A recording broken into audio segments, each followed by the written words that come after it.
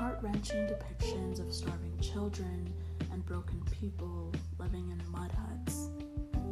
My hesitation to call any nation developed could be the topic of a podcast all on its own, honestly, but for now, let's focus on the continent of Africa through the mission of the African Union. As defined by Britannica, the African Union is an intergovernmental organization that was established back in 2002 to promote unity and solidarity between African states as a means to spur economic development and promote international cooperation. Based out of its headquarters in Addis Ababa, Ethiopia, the AU was the successor of the Organization of African Unity, also known as the OAU, after 39 years of operation. The CERT Declaration that was issued in 1999 by the heads of state and government of the OAU itself pushed for the establishment of an African Union with the purpose of fostering a long-term sense of unity amongst countries in the continent, enabling it to wholeheartedly participate in the global economy through its own volition, rather than providing resources for, quote, developed nations to exploit. Today, the African Union has 55 member states dedicated to the mission of the AU, marking 18 years of working towards healing the indescribable harm that Africa has been subjected to time and time again throughout the centuries. With this established comprehension of the AU's mission, let's discuss in more detail why they go about pursuing these goals of bettering Africa beyond the understanding that exists within the national community.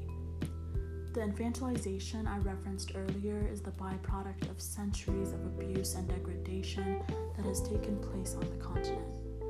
Imperialism and colonization's marks still ripple through every corner of every country in Africa to this day, impacting and manipulating over 1 billion lives.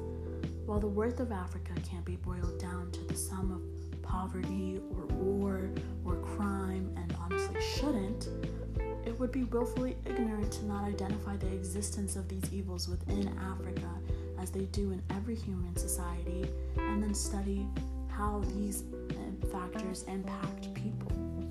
These issues, however, have been historically explained as side effects of European presence in Africa. The Berlin Conference is one example of European exploitation of African land and bodies.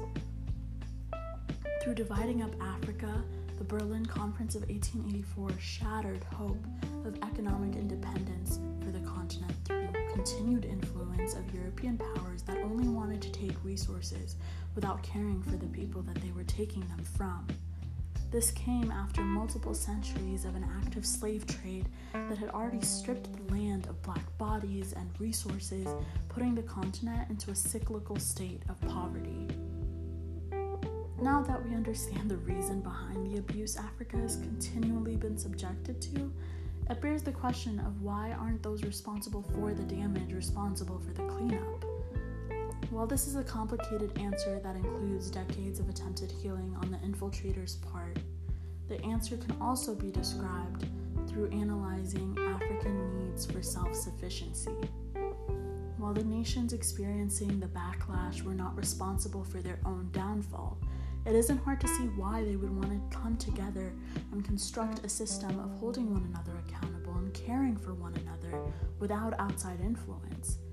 The African Union's mission statement describes itself as a union championing self-governance through citizen inclusion, which encourages African nations to take accountability into their own hands through supporting one another and leaving European influence behind. This system is by no means a perfect international entity. When it comes to actual international governance, the AU of course has its weaknesses and only has so much power in enforcing change on its own.